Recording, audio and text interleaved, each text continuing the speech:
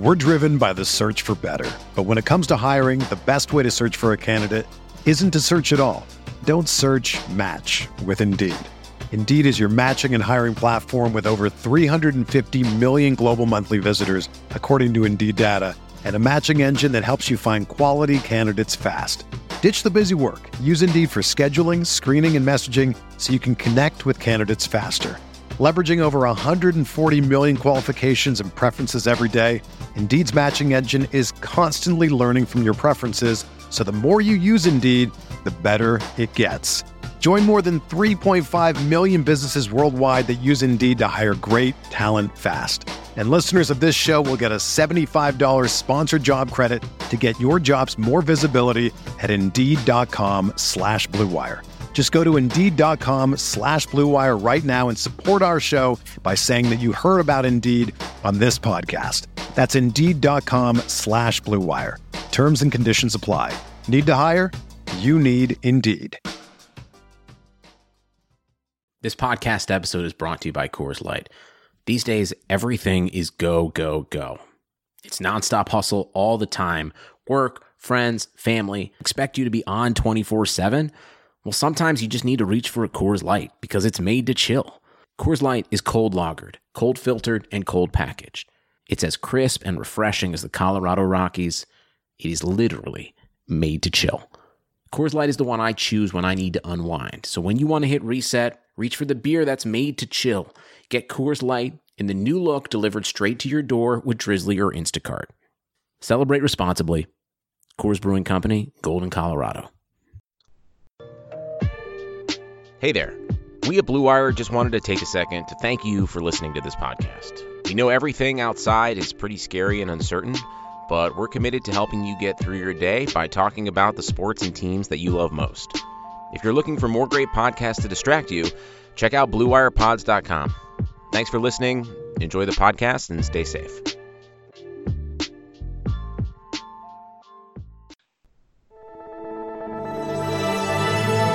Blue Wire.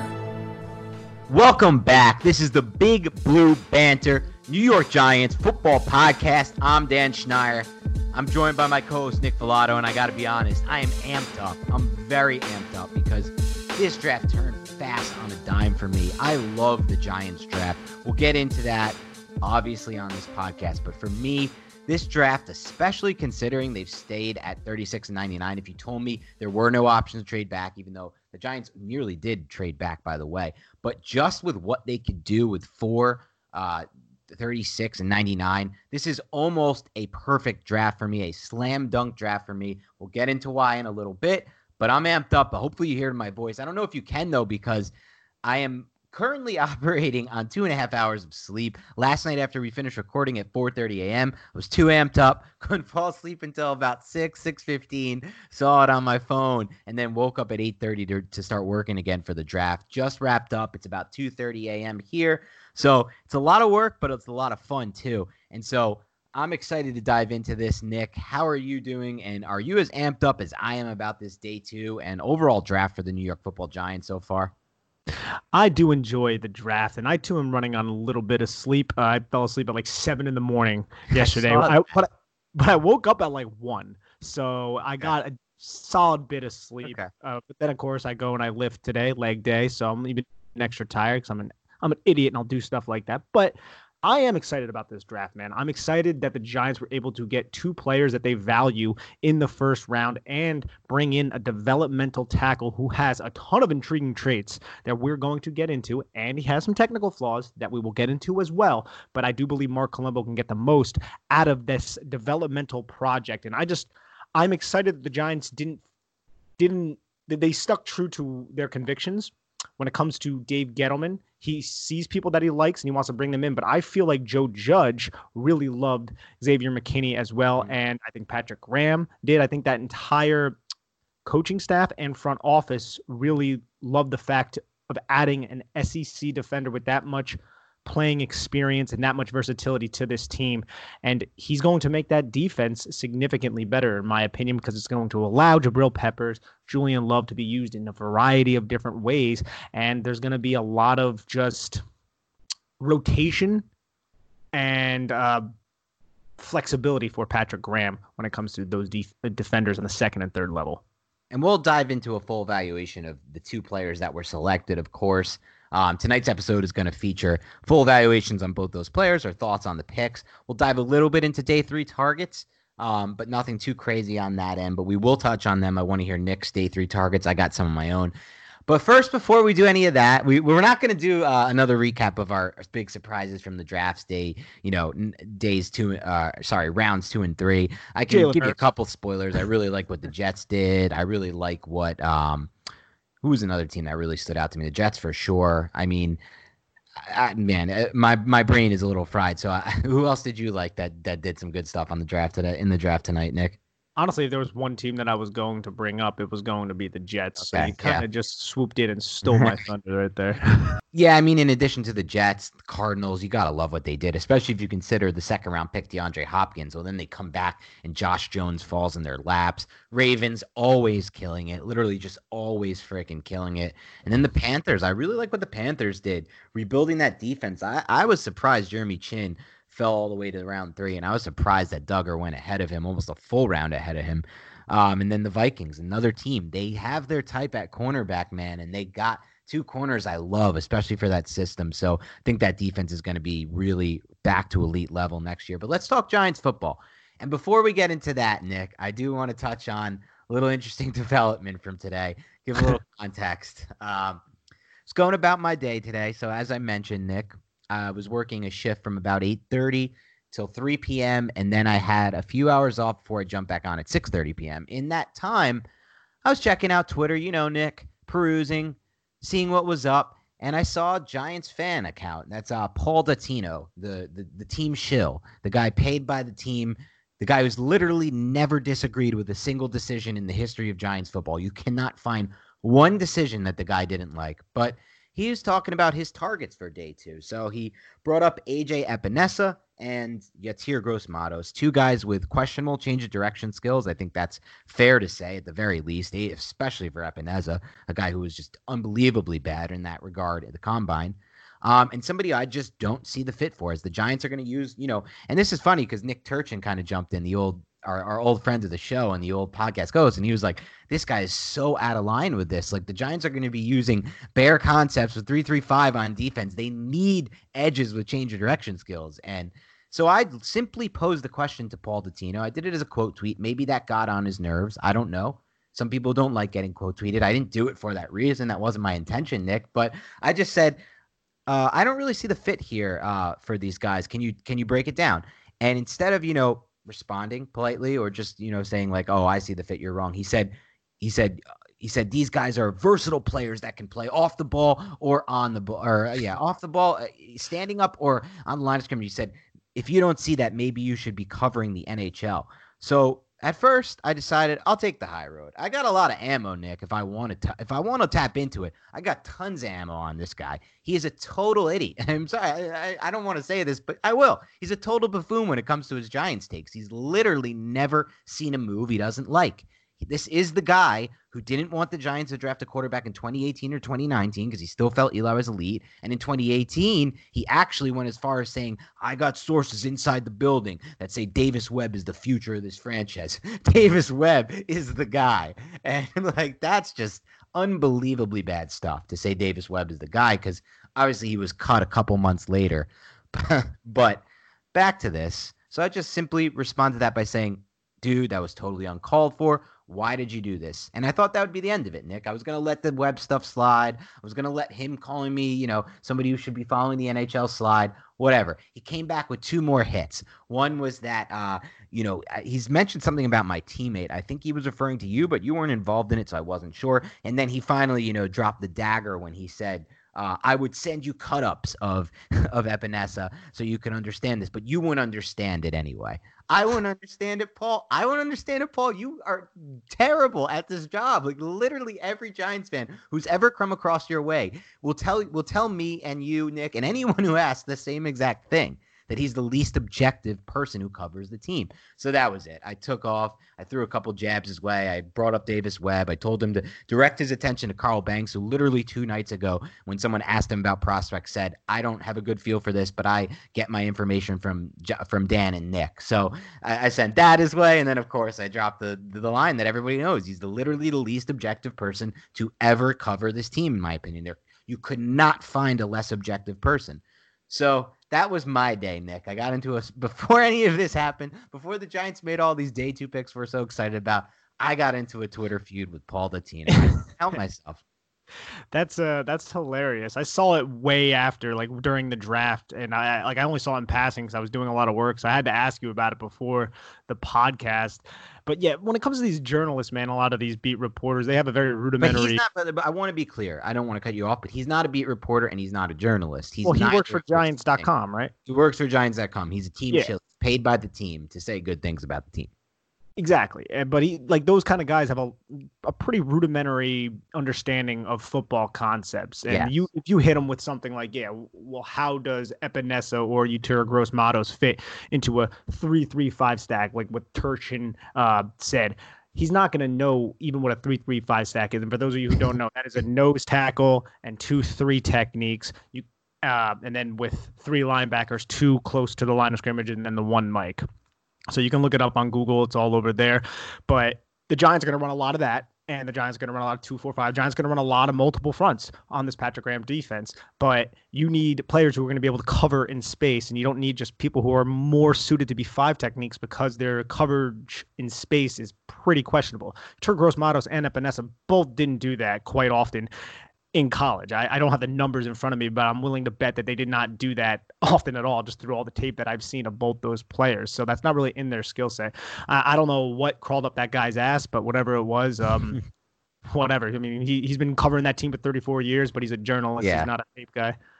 Journalist is a stretch for what I think he's doing. I don't even know what I would consider, but it was funny because I had a few Giants beat reporters, actual beat reporters, then contact me out of the blue. They DM me, in addition to some other people who cover the team, but not technically beat reporters. But one of them was Jordan Ronan, who I've literally never spoken to in my life. Not a word. We have no DM track. We have not talked on Twitter in any replies and back and forth. When I've been at training camp or when I've covered the games, I covered 3 games last year for the Giants.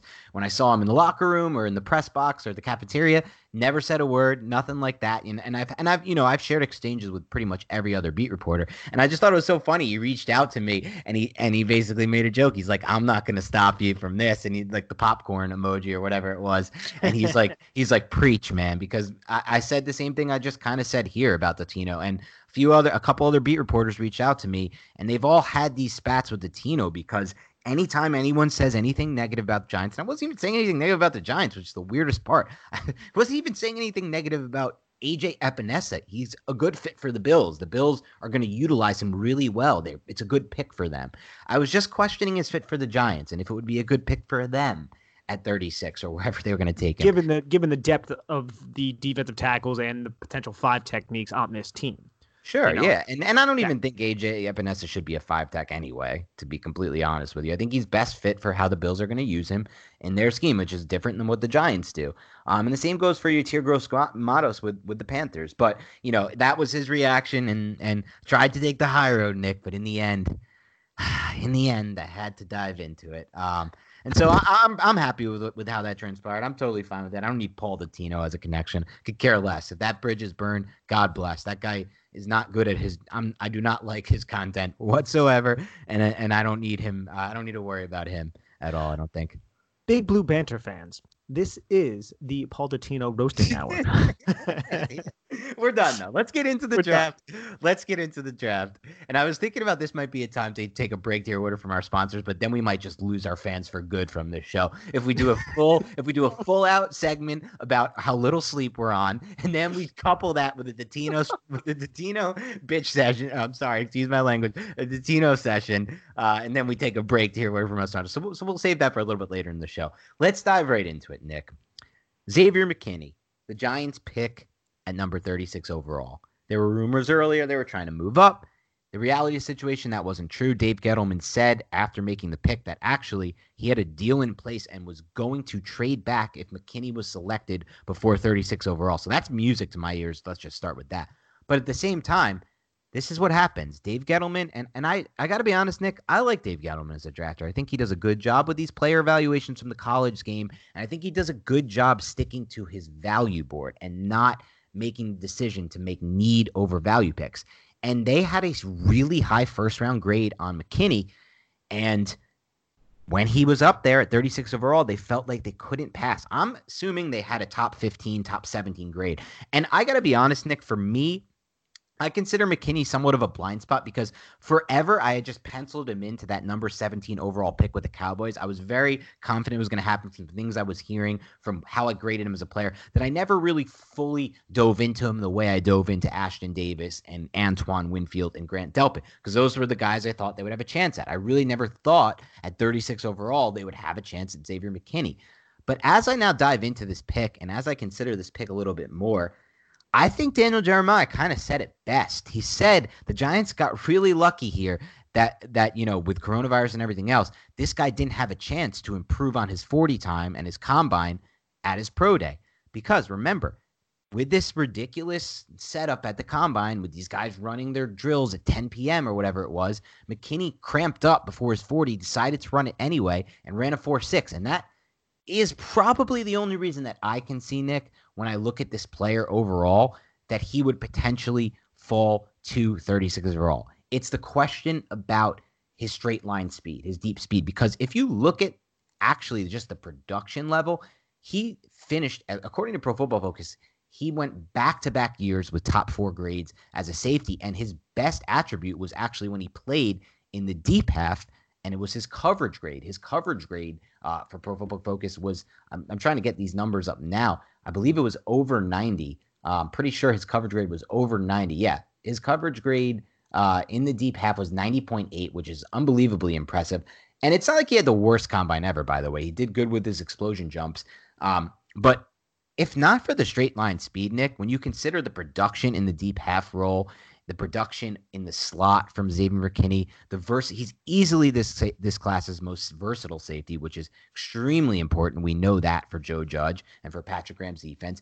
And what I really liked was that he kind of was somewhat like a much lighter version, of course, a not nearly as athletic freak version, of course, though he does have awesome instincts and eyes, version of Isaiah Simmons. He played 285 snaps in the box, 227 snaps in the slot, 272 snaps at deep half safety, at free safety. That's basically even across the board at those three. And even had 38 snaps on the defensive line. I saw a clip that Betts put up, and Betts is a guy who does all 22 draft Twitter tape, of McKinney blitzing from the A-gap and totally destroying the blocker to get through for the sack. This guy is physical. He has good eyes. He's not, tackling isn't obviously his forte, but he's good at it. He's fine at it. He can match up with tight ends in the slot and coverage, which is something the Giants haven't had in a decade plus since they've had a guy who can match up with slot. Landon Collins was okay at it at first, but then was a liability in that role. Yeah, and the Giants he was by the end of it. He was a liability matched up versus the slots and the big tight ends. This is a guy who can do that. But what really intrigues me the most is that I know it doesn't look like it on paper based on his straight line speed, but this is a guy who really had a lot of success in the deep half safety role. And this is something that both Joe Judge and Gettleman said, which I also thought was awesome, by the way, that they understood that need. They both said we needed a guy who could play this was, of course, after the pick was made, they have a, post-draft presser with the reporters, the beat reporters on the beat. And he said both of them said they were looking for somebody who can play in the deep half. I've seen comparisons all over the place for McKinney. The one I like the most is Malcolm Jenkins because of just that versatility, that ability to do all these different roles. So for me, this is a slam dunk A-plus pick for me, Nick. And I slept on him a little bit. I wanted Ashton Davis. I kind of fell in love with Ashton Davis. I fell in love with his range, the rangiest safety in his class. I fell in love with Antoine Winfield's tape. And these were guys I thought the Giants had a shot. I never really saw McKinney as a player they could get. But now that they got him, I'm in full bloom love, Nick. I really am. I did not expect the Giants to have an opportunity to select McKinney. And the fact that he was there at 36 really it makes me happy. Now, I don't know if we slightly disagree with this. Him as a single high safety, he's done it and he has experience doing it. He takes good angles. I don't necessarily believe his hips are as fluid and his range definitely isn't up to snuff as some of these other prospects.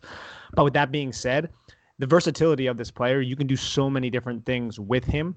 He is going to be a solid player to cover those tight ends and those big slot receivers. He might struggle a little bit in like mirror match against smaller athletic type of slot receivers. That might be something because his athletic ability, it's solid. He's a good athlete, but he's not a great athlete. That's something that I do want to kind of illuminate. He's not For somebody. sure. He's definitely not. Even not, all no. cramps aside at the combine, even without that, he's definitely not a premier athlete. We know that. I think he can improve on his ball skills, but he's very physical at the catch point. I think his tackling is really good near the line of scrimmage. He knows how to find the open gap and attack downhill. Has a really, really quick trigger when it comes to kind of attacking downhill on underneath routes and on the running back within the box because he has those instincts in the box as one of those players who is just physical and really trusts his eyes and trusts what he sees kind of developing in front of him. But coming downhill sometimes, like just little things that I saw. And I watched his LSU tape and his Arkansas tape tonight, actually, during the draft. And the little things that I ended up seeing was when he was coming down from the deep, he missed a couple of those tackles, but every time he did it, he would go for that outside leg of the ball carrier, boxing that player inside towards his Alabama teammates, which is something you want to see, that's kind of keeping the sanctity and the continuity of the defense intact. But then I was like, is this somebody who misses a lot of tackles? Because I saw it a couple different times, and I was like, oh, shit, man, I'm kind of concerned. Let's check this out. But I went to Pro Football Focus to see how many missed tackles that he had, and his missed tackles weren't that high. Those were just two outlier games. He has an 11% missed tackle rate, according to Pro Football Focus. And so those were outlier games that I saw. That's why you have to watch more than just two games, and I will when I have the time. I didn't realize McKinney was going to be the selection, or else I would have done a whole lot of games before this pick. But I think I can't find a glaring liability in his game. That's the thing. That's exactly right. Rounded prospect. That was my notion just watching Alabama throughout the year. I was just like, McKinney's going to be a good safety in the league. I don't think he has that dynamic range, but I think he can play single high. And I think that he is a very smart player on the back end with his angles and kind of understanding route combinations, things along those lines. And that SEC connection, man, and that Alabama connection both come to fruition right here. And Dave Gettleman loves himself some SEC ballers. I mean, this guy played 41 games, started 28 of them, and it has versatility to play all over the back half of that defense. So it's to me, it's a home run, the fact that he was even there for the Giants to select, and they added a damn good football player to the defense. Yeah, I really just don't think if this coronavirus, shortened off season wasn't in place, they wouldn't have got him here. I really think he was a lock first rounder if he could have reran that pro day. Yeah, that's an interesting point, but he was the first safety off the board. And I don't know if you agree with me here, Dan. I feel like the NFL values the safety position in such a weird way because every time there's very talented safeties that are on the free agent market, they sit there for weeks and then they start finding little places to go to. There's something about that position where the NFL values them.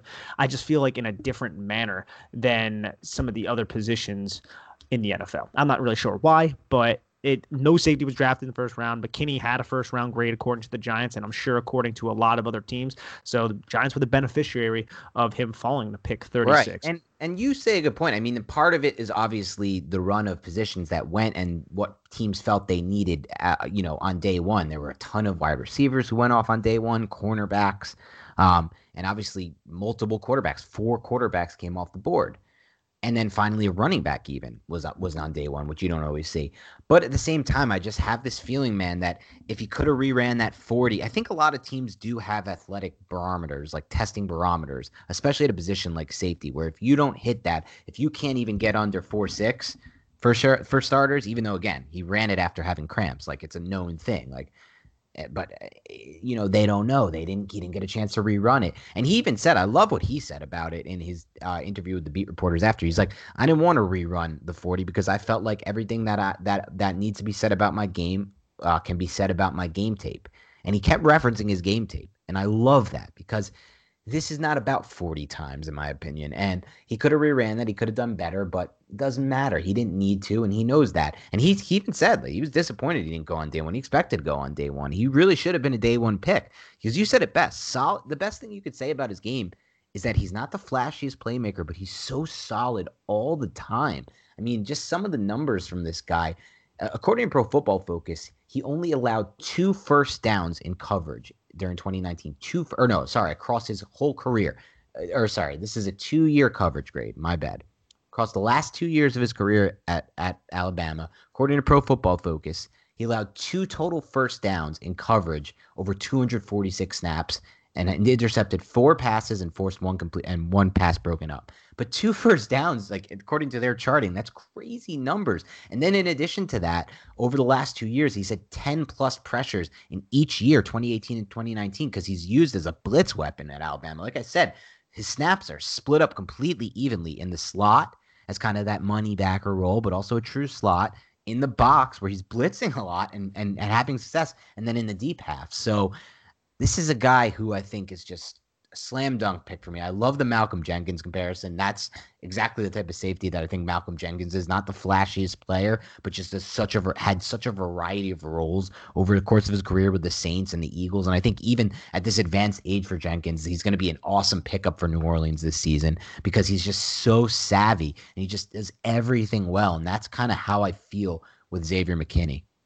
I can't disagree with you whatsoever. I mean, I love his click and close. The guy had 20 passes defensed, 5 interceptions in his career at Alabama, and he's just smart out there on the football field. You don't catch him out of position. You don't see him execute the wrong run fits. He's always puts himself in the position to make a tackle, and if he's not making the tackle, he's boxing him back inside towards his teammates. So I like this addition. I just don't see where it's going to go wrong, and I don't think that the Giants have too many safeties either. I think you can really find a fun rotation.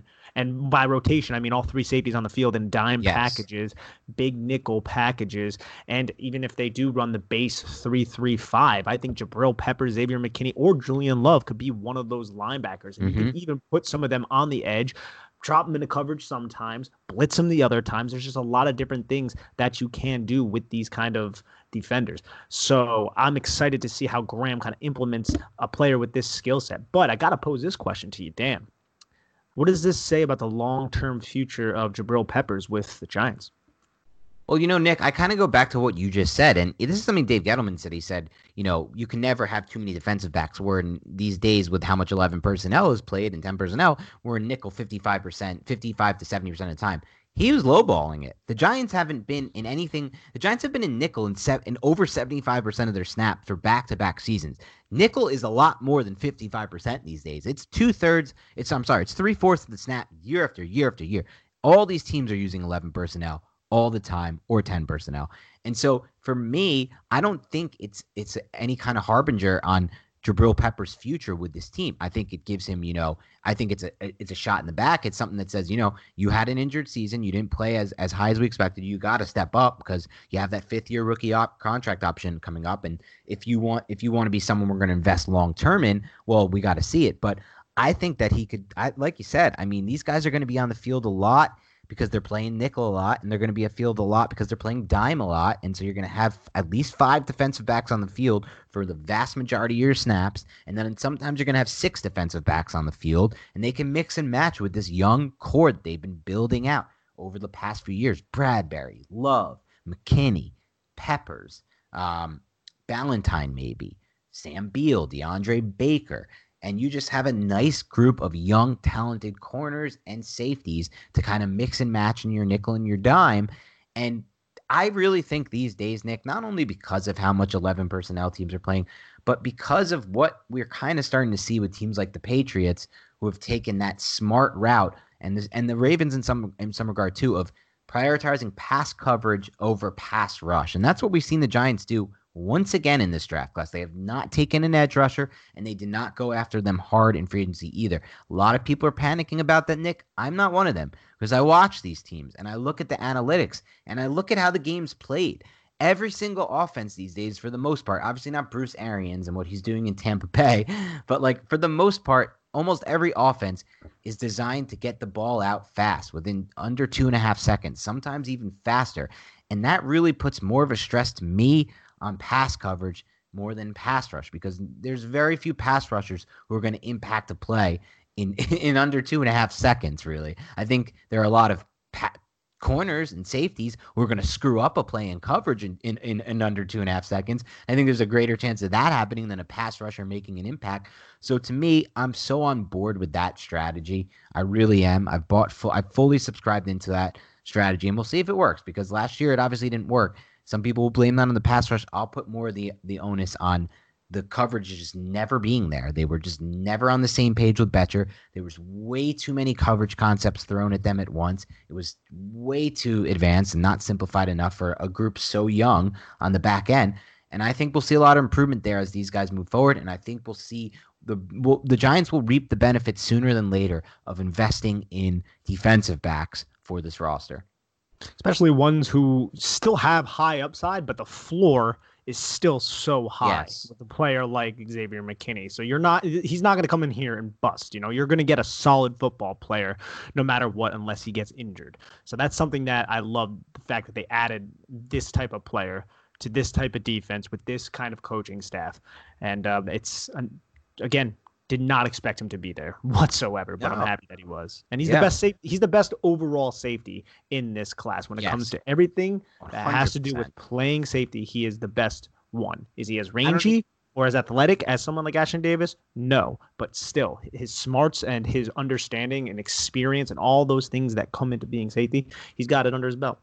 Yeah, and in addition to all of that, because this is unrelated to that, he would be the best safety anyway because of all the different roles he can play and everything you just mentioned, how solid he is, the few laps he has. Even guys like Ashtyn Davis and Delpit, who we talked about, who have unreal range, they have major breakdowns in their game often, and that's apparent on tape all the time. You don't see that with McKinney. But one thing I wanted to mention, kind of aside from that, I want to see your take on it, was some things I've picked up are that, Nick Saban basically said he was one of the smartest players that he's ever coached and that he had on that defense last year, and that's why he put so much on his plate.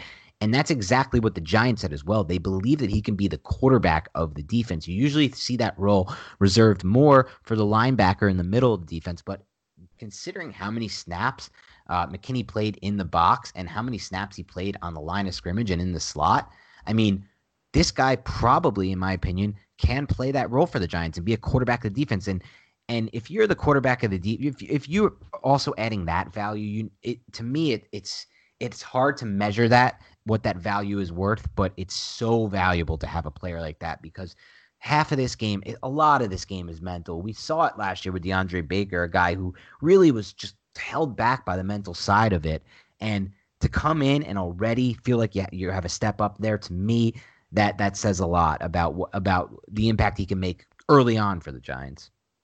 Yeah, I mean, he speaks about playing under Nick Saban. He says, I'm really good with structure. It's not a problem for me whatsoever. When he stepped into school, he had a lot of structure, and his coaches were really strict at him, and he always wanted to prove himself to the coaching staff. Like, he just says the right things that you want to hear a football player say about his former coaching staff. And he's coming into a situation where there's a new coaching staff, first-year head coach. We don't know what's going to happen with COVID-19, how truncated this entire preseason process is going to be. But you want somebody with that kind of mindset and that kind of football IQ and that kind of understanding and maturity in your locker room. Yeah, I love that quote that they asked him, because Nick Saban's a hard ass and he runs a really tight ship and a tough program there, similar to Belichick. And he actually likes that. That's what he said. He likes that. He thrives in that. He seems like a quiet, reserved person, but somebody who really enjoys working hard and being within a structure there, because he believes that structure can get the most out of him. And so that was definitely something you like to hear, because guess what? Joe Judge is going to be running a pretty tight ship as well. It's going to be a lot different than the McAdoo days, for damn sure. And even though, Shurmur was a little tougher and a little more of a structure there, it's going to be a lot different than the Shurmur days as well. So there's going to be a lot of changes coming for everyone in this Giants locker room. And it's a good thing that one of their draft picks, at the very least, is coming in with an appreciation for that structure, and not viewing it as a negative. Hey, Dan, you want to know what we should do right now? What's that? Take a word from our sponsors. With currently no NBA, NHL, or MLB, you might be thinking, there's nothing to bet on. Well, you'd be wrong. Our exclusive partner, BetOnline, still has hundreds of events, games, and props to wager on. From their online casino to poker and blackjack, they're bringing Vegas to you. Are you missing the NFL? No problem. BetOnline has live daily Madden NFL 20 simulations you can bet on. You can still bet on Survivor, Big Brother, American Idol, stock prices, and even the Nathan's Hot Dog Eating Contest.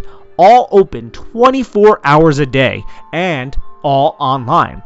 Use the promo code BLUEWIRE, that is BLUEWIRE, all one word, to join today and receive your new welcome bonus. Bet Online, your online wagering solution. All right, we're back, and surprisingly, this show has not been brought to you by Paul Dottino, WFAN Radio, Giants Beat Show. This is actually, he has no affiliations with the show, but we'll dive back into the evaluations. I feel like, Nick, I think we can do this. I maybe I'm better suited for NHL evaluation, as Paul suggested, but you know what? I think I can get into this one. If we're taking suggestions from Paul Dottino, then there's something wrong with us. So. Let's dive back into this. So a couple interesting things before we get to the second pick the Giants made. A couple interesting things stood out to me was this. One, Dave Gettleman, and I love this because I really didn't want to dip into their pool. Dave Gettleman said, of course it was hard for me to sit there from pick 36 to pick 99 and without any selection. And Leonard Williams. God damn it, Nick. I couldn't do it. I couldn't go a podcast without it because you know what? I want that Zach Bond 4-year rookie contract that's sub $2 million against the cap. Plus, give me Williams in free agency because I know they would have signed him. No team viewed him like the Giants viewed him. Or screw it. They could. Let's say the Jets tagged him, which they never would have done. Or some team beat the Giants to the punch with Leonard Williams free agency. Good. I would have rather Javon Hargrave, for God's sake. I think he's a better player than Leonard Williams right now. That's obvious. There's no debating that. And long term, I'd like him better too. So screw it. I would have rather had Hargrave, totally different Bond. players, though. They're very different players, for sure. Very different, yeah. They are, but I think he's a better player.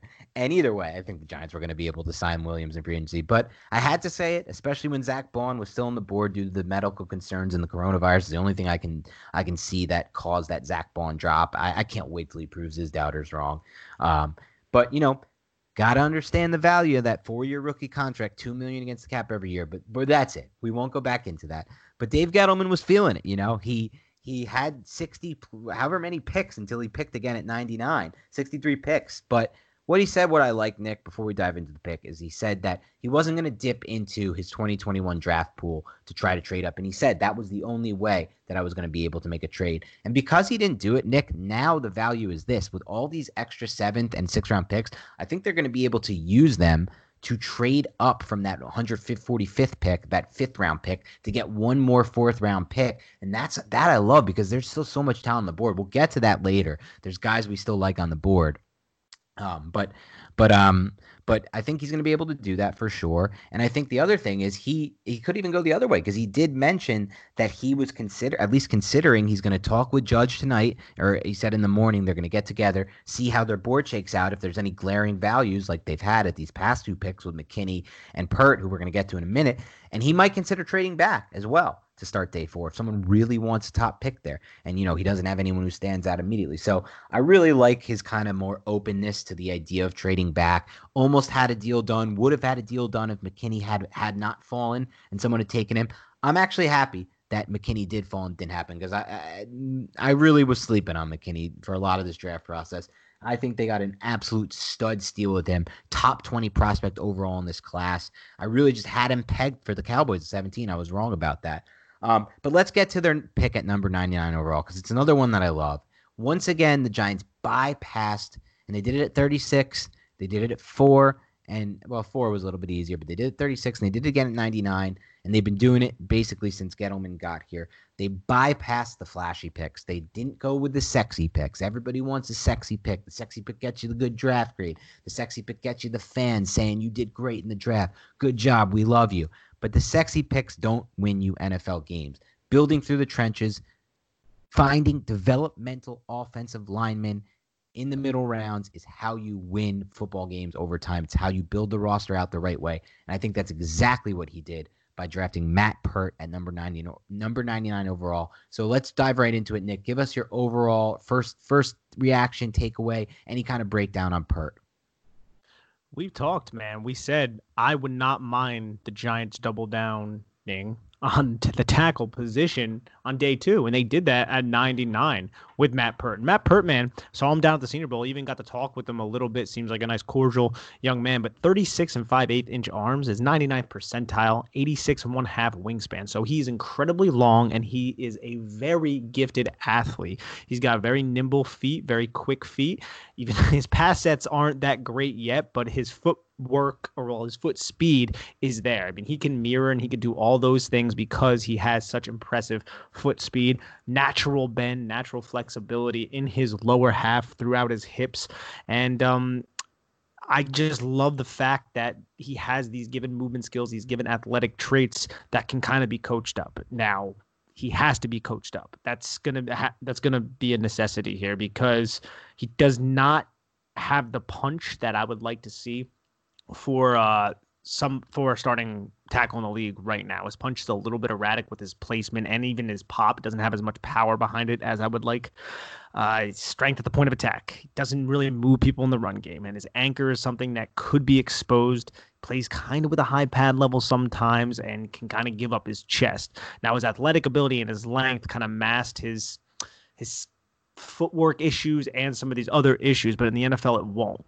Does that mean it's a bad pick? No, because Mark Colombo can develop these things. These are just some technical things he has to work on, and he has to maybe, get in the gym a little bit more, get a little bit more strength, learn to play with a lower center of gravity, strengthen that core up because he's 6'6", 318 pounds.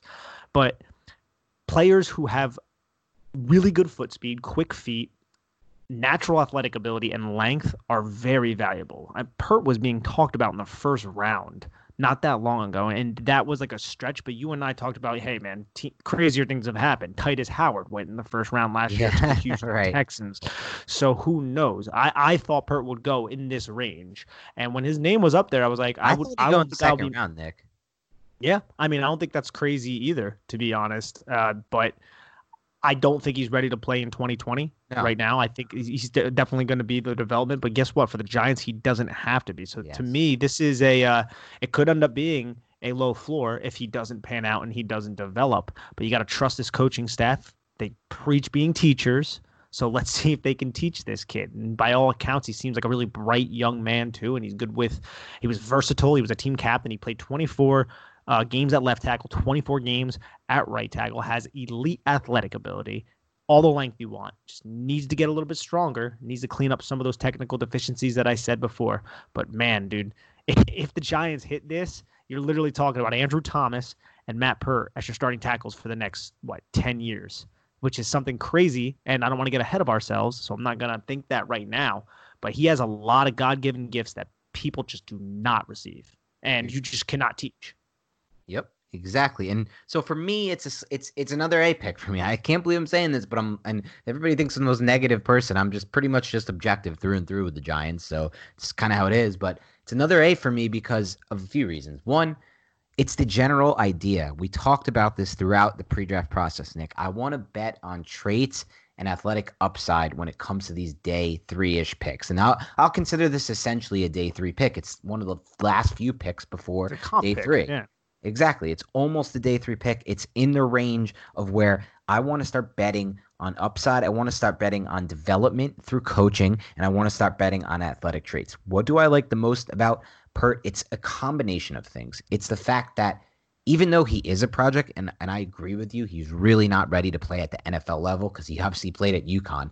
He was really good at UConn, and he kept getting better. He started out as just a really good pass protector who couldn't run block, and then in his final 2 seasons, his run blocking grade, at least according to Pro Football Focus, jumped all the way into the 90.1 range. That was his final run blocking grade, so he improved in that regard. Took to the coaching, improved in there. He's also a guy who didn't start playing. He's from Jamaica, and he didn't start playing football until he attended high school. So he had never even played a snap of football, never even heard of the game of football. I'm sure he's heard of it, but never had considered the game of football, I should say, until high school. So that shows to me he's still developing. He's really early in his development, and he's developing at a very fast rate. What else do I like about Pert? He's 6'7", 318 pounds. And I saw this also, by the way, at the Senior Bowl, but mostly at the Combine. This is what stood out to me. And this is before he was even on my radar. And this is what Joe Judge said and what Dave Gettleman said. He's got to be the skinniest 318-pound person I've ever seen in my entire life. He literally looks like a tight end. He honestly, and that just shows to me he has more room to fill out. He could probably get up to 330 pounds of muscle here. He could be a 6'7", 330-pound, perfectly ideal tackle for the Giants. So I love that. I love the fact that he's an unbelievably skinny-looking person at his size. But really, go ahead. I was just going to say, as long as that doesn't hinder his foot speed and athletic ability, because, like, there's not a bad pound on the kid, like you said. Not a bad pound on the kid. Not a bad pound, bro. It's crazy. Like, he's literally in perfect shape, it almost seems like.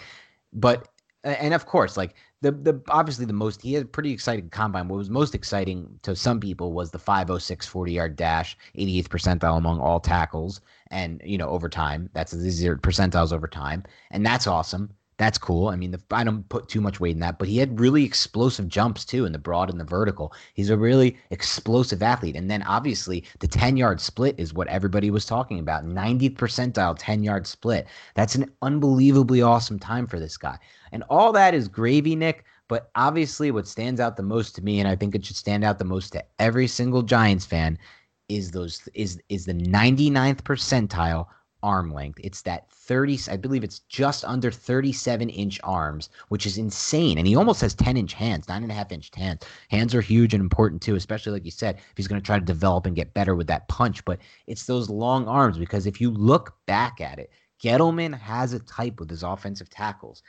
Obviously, who else had the two players with the longest arms in this draft class? Andrew Thomas and Matt Pert. Who else had long arms? Taylor Moton, the tackle he hit on with the Carolina Panthers when he traded up into the second round to land Taylor Moton. Moton's been one of the best right tackles in the NFL since taking over. Took him no time to land in the NFL. Darrell Williams, another guy who fits this profile. Gettleman is a big believer in arm length at the offensive tackle position. And can you blame him? Arm length seems extremely important when you're trying to get out in pass protection. And right now, that's really what he projects as the most. I don't really see this guy as any kind of mauler long-term in the run game, any kind of that kind of player. But I see him as a potentially elite pass protector if he develops how they think he can. And I'll take that any day. And those long arms play a huge role in his projection moving forward as well. No doubt, man. I mean, Judge even says it. I always like having athletic players who you don't feel like are tapped out. And then he brings up Mark Colombo and assistant offensive line coach Ben Wilkerson. And he says that this guy has excellent upside because of his physical build and his athletic ability. And then he mentions two things that you and I can't really weigh too much in on because we just don't know. And that's his character on and off the field and his work ethic. And according to Coach Judge and what he said in the presser, he has both those things in spades. So I love that entire package because the ceiling on this pick is so damn high. It's insane, man. And if you do trust these coaches, which I do, and I believe you do, then, I mean, and it's kind of hard to say that right now because we haven't seen anything on the field, but we kind of like what they've been saying, so we'll roll with that. Then why not make this selection, add depth to this offensive tackle room, this offensive line room, and see what you have here? I'm just done ignoring this position and getting our quarterback, whether it be Eli Manning from the past or Daniel Jones now, getting them killed and having them getting put on their back. Now, you need to stop edge rushers. You need to protect your passer. You need to have players who can run block. And I agree with you. He's not quite there with the run blocking. He needs to add strength. But you just drafted Andrew Thomas. And guess what Andrew Thomas has an abundance of? An ability to run block. And it's so fun to watch Andrew Thomas's tape when it comes to his ability in the run blocking phase playing offense, man. So high upside pick. I wouldn't expect much from him this year, but I like the future aspects of this 99th selection. Yeah, no doubt, Nick. And I'm so happy you brought that up because it is really interesting. We haven't heard this as really part of the process until this draft. And it's what Joe Judge said. He said that when they watch this guy's tape and Ben Wilkerson, the Giants' assistant offensive line coach, and then Mark Colombo mainly, these guys really wanted to get a chance to work with him. They were excited about him, and they played a big role, I think, in this decision. Because Gettleman said it best. They grilled him. They said, you really want to take Matt Peart over a center? Did you consider a center? And he said, none of the centers on my board had anywhere close to as high of a grade as Matt Peart, and we're just not going to do that. We're going to take value. And that I actually love, by the way, about Gettleman's draft process. There's things I've complained about with Gettleman and I dislike about him as a general manager. I got to be honest, Nick. I'm not. I don't know if I can. And obviously I'd love to trade back, but at least he was considering it this draft. And it seems like that's kind of changed completely with him now that Joe Judge's influence is in the mix. So that's a good sign moving forward. But I just love the way this guy drafts. I like his entire process for the draft. I like the positions he puts more importance on, including the secondary and the trenches and the offensive line. I like that he doesn't always have to, that he does not swayed by the flashy picks, the sexy picks. And I like that he drafts for value. You got to draft for value in this league. You have to, and he says it over and over. Use free agency for needs and the draft for value. And he's stuck to that. Now, have they also drafted needs? Sure, not need picks, but has it seemed like they also have drafted needs, Nick? Of course it has, but really, in reality, it's just been a nice marriage of their needs meeting up with value. And when they took Julian Love in round 4 last year, that wasn't a need after going DeAndre Baker, you know what I mean? And going Sam Beal in round 3 the year before with George Jenkins on the road. Like, that was a total value pick. This is another total value pick for them. But more importantly, like last year when it was a guy like Love who's going to play all these different roles in the secondary, and Judge said it best, we don't have a role for Love yet. We think he can play the slot, we think he can play boundary, we think he can play safety. And just like this with Peart, they may not have a role for him in 2020, but they think that he's a developmental prospect that could be a long-term solution at one of the most important positions in football. Not one of the sexiest positions in football, one of the most important positions in football. So for me, Nick, that's when you're starting to get these slam dunk type picks, and that's kind of where I'm at here with this Peart pick. Yeah, people could say a lot about Gettleman, but he sticks to his convictions and he sticks to his board. And I mean, I know I'm just trying to connect tea leaves that the Giants were really high on Matt Hennessy, and we brought that up. And I believe he would have been the selection if he was not drafted. What was it, like 7 or 8 picks before the 99th. Selection, but once he went off the board, Cushenberry was 9 picks before. Henny was a little earlier than that. I'm pretty sure, if I remember this right. Either way, yeah. I'm not sure how they valued Cush, but Cush seems like he would be a player that Gettleman would love. Played in the SEC, was the number 18 jersey, like we always bring up. Very, very revered for his leadership skills. Had a lot of starting experience.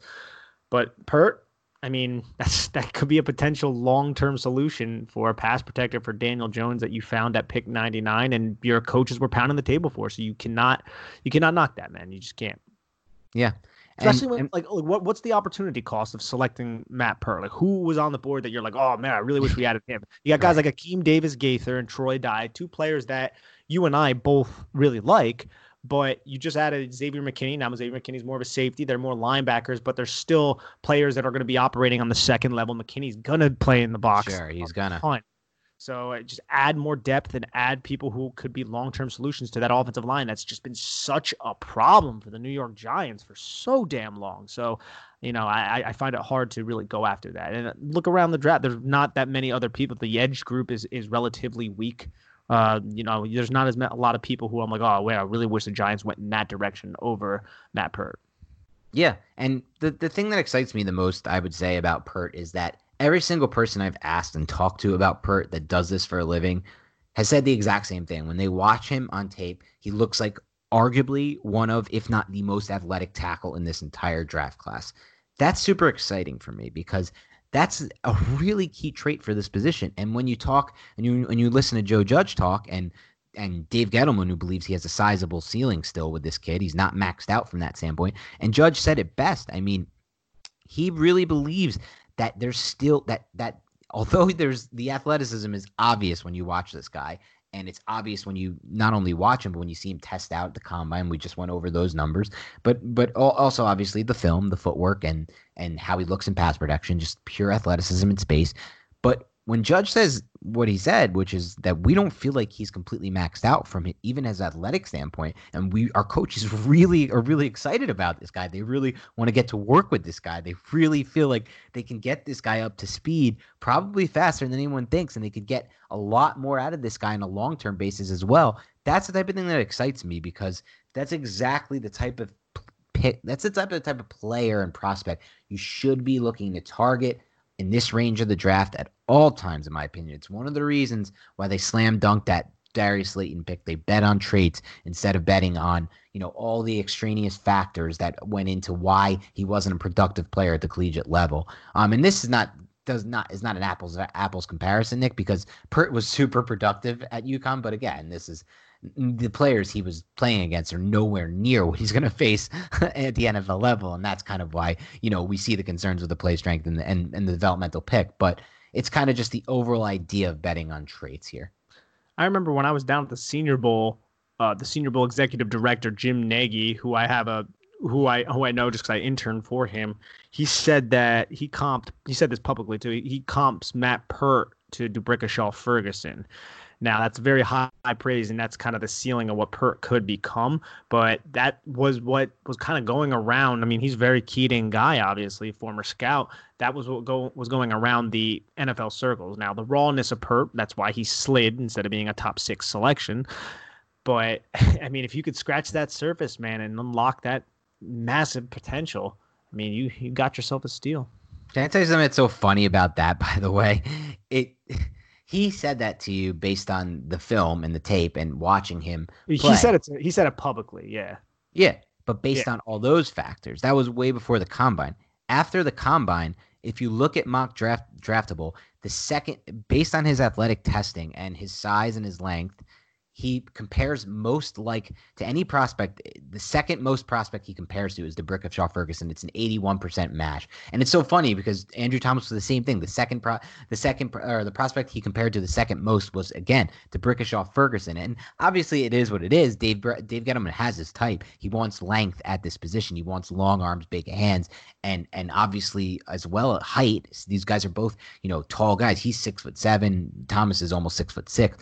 But both of these guys, it's interesting to me that Nagy said that, because that really just gives you a barometer of how he compares to Ferguson from an athletic standpoint and from a frame standpoint. But he was talking about how he looked on tape. And that's interesting to me, because this is a player we think still has a long way to go in his development. And if you starting to see flashes of that early, could be a really good sign. Let's hit a home run, New York Giants at 99. Oh my God. How nice would it be for them to hit a home run at 99 and have it be an offensive tackle? Like, we believe they probably hit a home run last year at whatever it was, 160, whatever it was they got Slayton at. And maybe, just maybe, they hit a home run with Connolly. That one's more of a long shot. Who knows with that one, especially with injury. But if they hit a home run at the offensive tackle position, it's the best position to hit a home run at. 110%, my friend. All right, Nick, anything else on their day 2 picks before we turn the page and quickly preview some of the players we hope the Giants are targeting on day 3? Not much, man. I mean, I'm going to be just watching a lot of film, and I'll have much more to write about over the next coming days and weeks about these two. So tune into Sports Illustrated and Big Blue View, SB Nation, to catch some of that stuff. That's just one thing I guess I will say. It does seem like we're talking about how Gettleman has a type with the tackle position.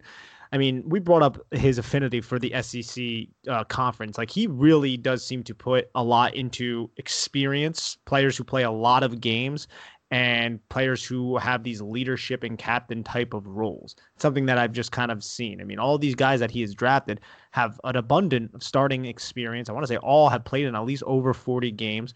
2 of them were team captains, and then McKinney was just like all SEC. I think he was first team all SEC safety, who was, I don't think he was a team captain, but he was basically the leader of that defense. So I feel like Gettleman is really trying to build that locker room up and bring in a lot of culture guys. And it's something that we could probably, remember when he first took the job, he got rid of a lot of people who were not culture guys. So I like to see the Giants kind of building that infrastructure up again, because they really strayed away from it in the latter Reese years.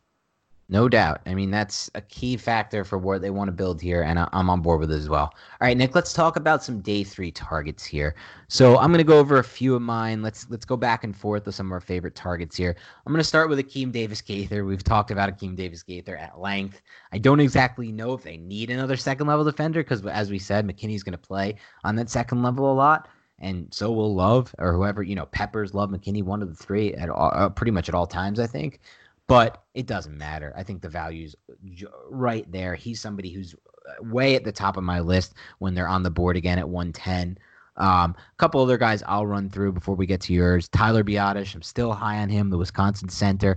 Obviously, the injuries have played a key role in his slide. We know that. He was, a first-round pick if he had declared for the last draft and said came back for 2019, played through the injuries, and was a lot worse on tape. And clearly, without the without the pro day process and the private visits, teams don't really feel comfortable about his medicals. The same thing happened with Lucas Niang, who we like, who went all the way just a few picks before Matt Pert, way at the back end of round 3. And I think primarily because of that, we saw it with Zach Baun as well, who dropped to 74, maybe Josh Jones as well.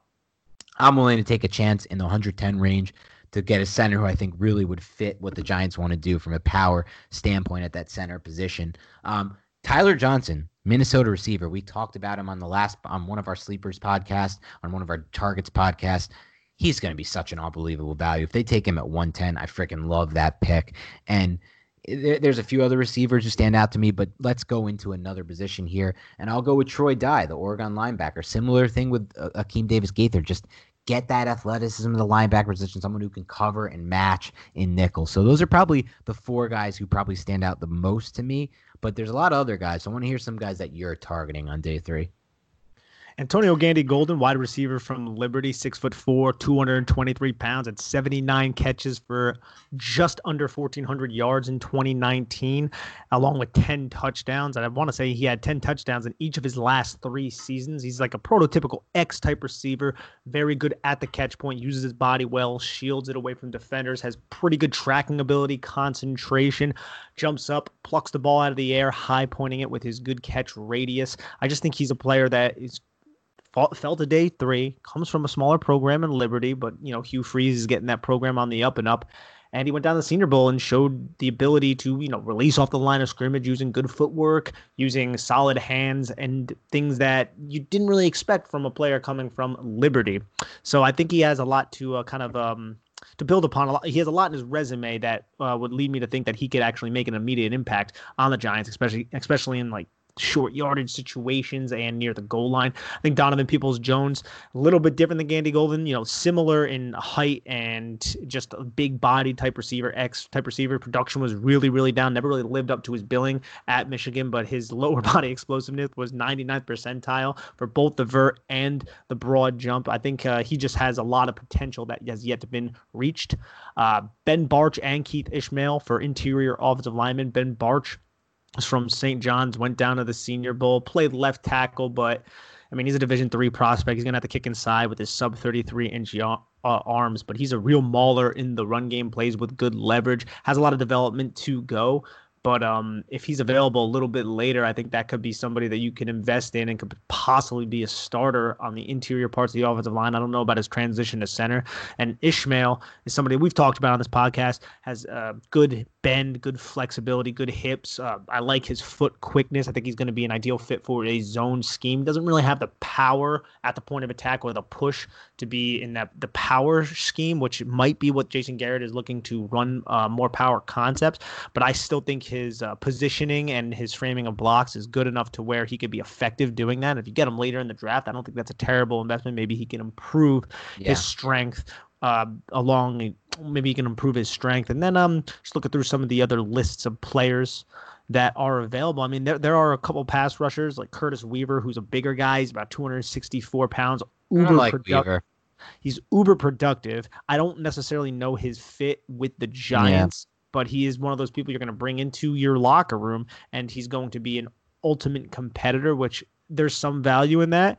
But I feel like guys like Kenny Willekes and Derek Tuska are 2 players who we talked about on the Sleepers pod who are now going to be available on day 3. Both kind of have that elite competitive toughness, hustle, team coach, coach loves the kind of player. I'm going to thrive on special teams, put him in sub packages. I think those guys will be a solid additions to teams, probably maybe like 5th round and later, somewhere around there. But yeah, there's still some talent out here. I got a couple other guys, actually. There's still guys. So for me, Nick, again, with this, I'm not going down the board of list of needs here. I think that's a stupid way to draft in general. I'm looking for just overall talent, guys that, like Dave Gettleman said, are going to be super high on their board and too good a value to pass. And some guys that stand out to me, Kevon Wallace out of Clemson. We've talked a lot about Wallace on this podcast. Some people shot him all the way up to like round 2 or 3 in their mocks, and then he's still on the or even early,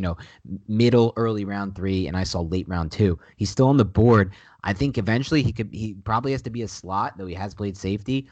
And they don't really necessarily anymore need a slot per se, but they could always use a slot. You could always use defensive backs. I'm never going to get mad at that. Interested by him. I'm interested by the idea of Prince Tega Wanogo, like still on the board. Another big surprise. Could they potentially draft him and move him into interior, move him and give him a shot at center? I'm kind of open to these ideas. Same thing with Ben Bredesen, a guy who I thought would be off the board now from Michigan, a guard. But could they draft him, move him into center? Worst case, you have a nice backup guard there. So he's certainly intriguing to me. Bryce Hall's intriguing to me. Bryce Hall was a guy who you talked about on the last pod, or one of the last few. He was supposed to be a first-round pick if he came out last year. Went back, and now he's on the board in day 3. Like, these are the type of guys that intrigue me. Same thing with L'Jarius Sneed, a guy we mentioned on the Sleepers pod. Guy super high athleticism, betting on traits. Unbelievable athlete from a small school. I like that. Now, again, I still probably think he's probably best suited for a nickel role. Not sure they certainly need that. But again, I'm looking at value. And even going back to receiver, which again is part need, part just value. Isaiah Hodgkins, we didn't talk about him out of Oregon State. Huge receiver, another guy who can use his body really well and might be a nice fit for Garrett. Quintez Cephas, my boy from Wisconsin. You won't find me not mentioning him on a single podcast because the guy is Hakeem Nicks reincarnated. In my opinion, is really damn close to Hakeem Nicks. Watch him play. You'll see what I mean. This is a potentially Hakeem Nicks type that you're going to get on day 3. Obviously, the 40 times killing him. It's just destroying his entire stock. He ran a ridiculously horrendous 40 time at the combine and then followed up with a solid mid 4.5s as pro day. He probably doesn't have the speed to be anything more than a role player. But Hakeem Nicks never had the speed either. He really didn't. He didn't win with speed. And some of these guys don't win with speed. DeAndre Hopkins doesn't have that straight line speed and finds a way to get downfield. Anquan Bolden, I think, ran a 4.61. So I'm not going to rule anyone out because of that. I'm really not. What I see on tape and what I've seen with my own eyes with Quintez Cephas has me sold there. And so I'm sticking with that. How about Troy Pride Jr.? Another corner, but just great Meek Robinson, value. too.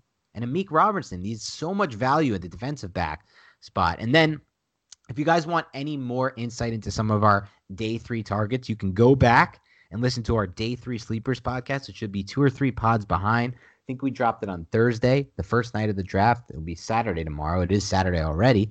And so you could take a look there. A couple names we haven't mentioned that we went into depth on that podcast. Calvin Throckmorton, a guy I believe can come right in, slide into center. He's probably the most exciting center prospect for me right now on the board outside of Ishmael and Biotish.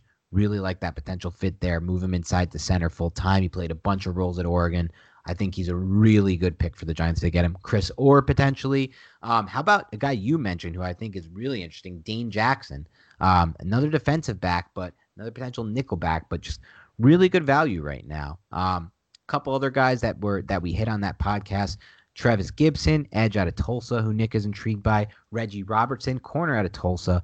James Prochet, another receiver we love at SMU. Prochet, I'm actually probably more excited about than any receiver left on the board outside of Tyler Johnson, for me at least, and maybe Donovan Peoples-Jones just because of the upside there based on traits. And then finally, John Reed, slot out of Penn State, another guy who they could potentially look at on this day 3 as they move forward here. So a lot of guys to talk about.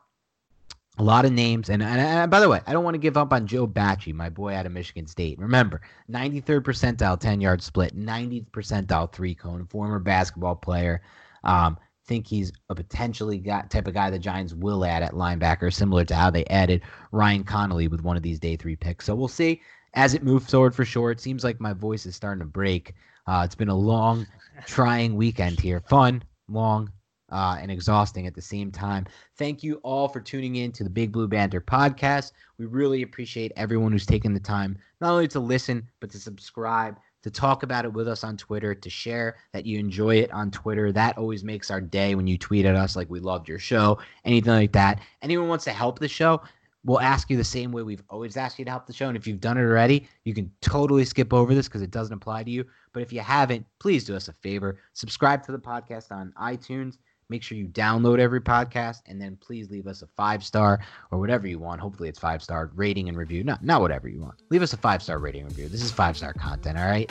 So leave us a 5-star rating and review on iTunes. And on that note, we'll be back tomorrow night to wrap up day 3 of the draft, and then we'll be back probably the day after to get final grades, final thoughts, key takeaways, things of that nature. So stay safe, enjoy the rest of the draft, and we'll talk to you soon.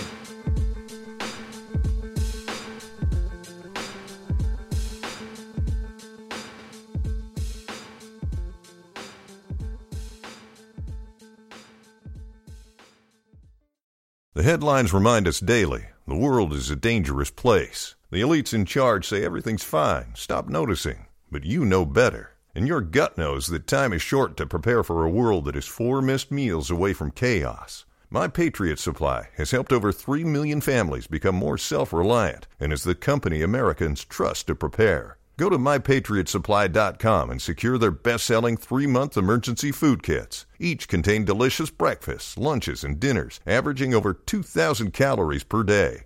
Secure at least 1 food kit for each family member. For a limited time, save $200, plus get free shipping on all their Ready Hour 3-month emergency food kits. You're not ready if it's not Ready Hour Foods. My Patriot Supply also has solar-powered generators, water filtration units, biomass stoves, heirloom seeds, and critical survival gear. Shop MyPatriotSupply.com today. MyPatriotSupply.com.